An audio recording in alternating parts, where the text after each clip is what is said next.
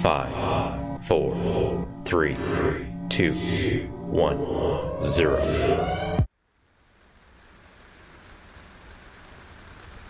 If you or someone you know is suffering from drug addiction and would like to seek substance abuse help, please reach out to the Substance Abuse and Mental Health Services Administration hotline at 1-800-662-4357. You can also visit their website at samhsa.gov. My name is Kevin Cook, and some of you may know me as the voice and host of the Jury Room podcast. This series is a little bit different from the overall show of the Jury Room, which is a true crime podcast. This series isn't about crimes or criminals. Instead, it's about the very human element of addiction and drugs. We will be tackling this topic by conducting personal interviews with those who have been impacted by addiction, whether themselves or those they love. We will also be looking to show the overall history of each drug and how it went from a pharmaceutical and medicinal background to become part of the war on drugs today. We hope that between these historical episodes and personal accounts, we can all band together to see the overall impacts of drugs on our society and to try and think about how we can overcome this addiction to drugs in our society together. Some of us have fought alongside them, hoping to see us all over that finish line to sobriety and a new life. Some of us have had to bury the ones we love, knowing that they had a much more permanent finish line that they had to cross due to the power of their addictions. No one chooses the life of an addict. No one wakes up and thinks their overall life ambition is going to be that of an addict. People fall into addiction from a combination of things, whether it's emotional pain, trauma, physical pain, peer pressure, or escapism. We as humans have a history of finding ways to escape the day-to-day of our lives. Drugs and alcohol have a long history that is interwoven with our growth into the society that we are today. I want to show the powerful battles that many of us have fought, or are still fighting to overcome. There is an epidemic that is far greater to the health of each and every one of us. That epidemic is the ongoing drug crisis. More and more people are falling victim to this disease. More and more families are impacted by the drug crisis.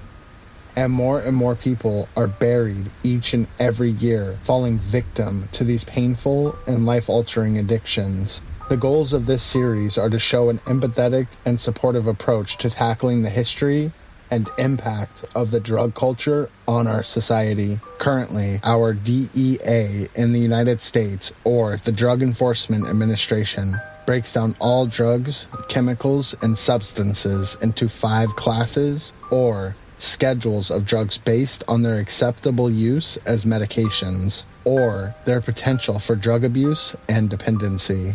It is the overall abuse rate of a drug that factors into how the DEA bases the drug rating or the scheduling of that drug. A Schedule 1 drug is considered to have the highest potential for abuse and can create severe physical or psychological dependence, whereas a Schedule 5 class means that the drug is least likely to cause dependency and abuse. Schedule 1 drugs are drugs with no accepted medical use and are most likely to leave users dependent on the drug. Examples of some Schedule 1 drugs are as follows: heroin, lysergic acid diethylamide, LSD, marijuana, cannabis, methylene dioxymethamphetamine, or ecstasy, methaqualone, and peyote. The Schedule 2 drug substances or chemicals are drugs that also have a high potential for abuse and misuse. These drugs are considered dangerous but may be acceptable to use in some medical practices. Schedule 2 drug examples are as follows: combination products with less than 15 milligrams of hydrocodone per dosage unit, Vicodin, cocaine, methamphetamine, methadone, hydromorphone or Dilaudid, meperidine or Demerol, oxycodone or Oxycontin, fentanyl, Dexedrine, Adderall, and Ritalin. Schedule 3 drugs are considered to have a moderate to low potential to create a physical and psychological dependence. These are often prescribed medications from medical professionals. Those drugs are as follows.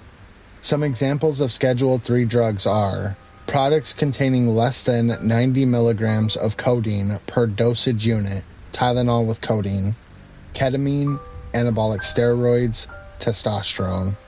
Schedule 4 are substances or chemicals which are considered to have a low potential for abuse and low risk of dependence. These are commonly prescribed and non-narcotics by medical professionals. Some examples of Schedule 4 drugs are Xanax, Soma, Darvon, Darvocet, Valium, Ativan, Talwin, Ambien, Tramadol. Finally, the last class of drugs is the Schedule 5 drugs. These are substances or chemicals that, according to the DEA, are drugs with little to no potential for abuse. They consist of limited quantities of specific narcotics, which are not enough to cause addiction. Schedule 5 drugs are generally used for anti-diarrheal, antitussive, and analgesic purposes.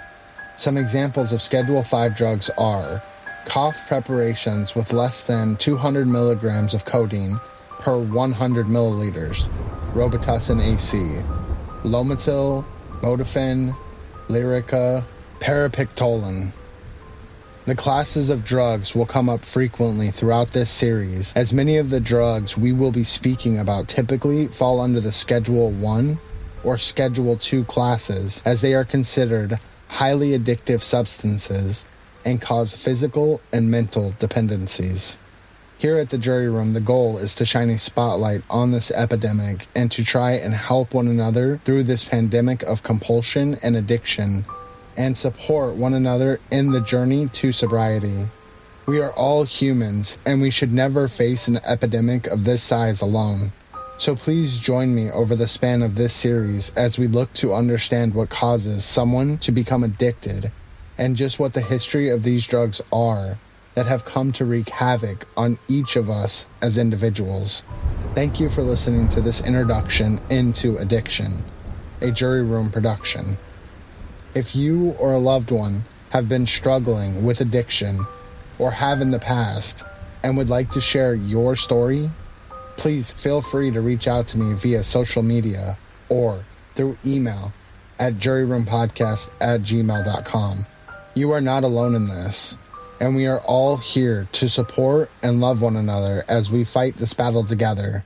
Thank you for listening and sharing your stories in this series.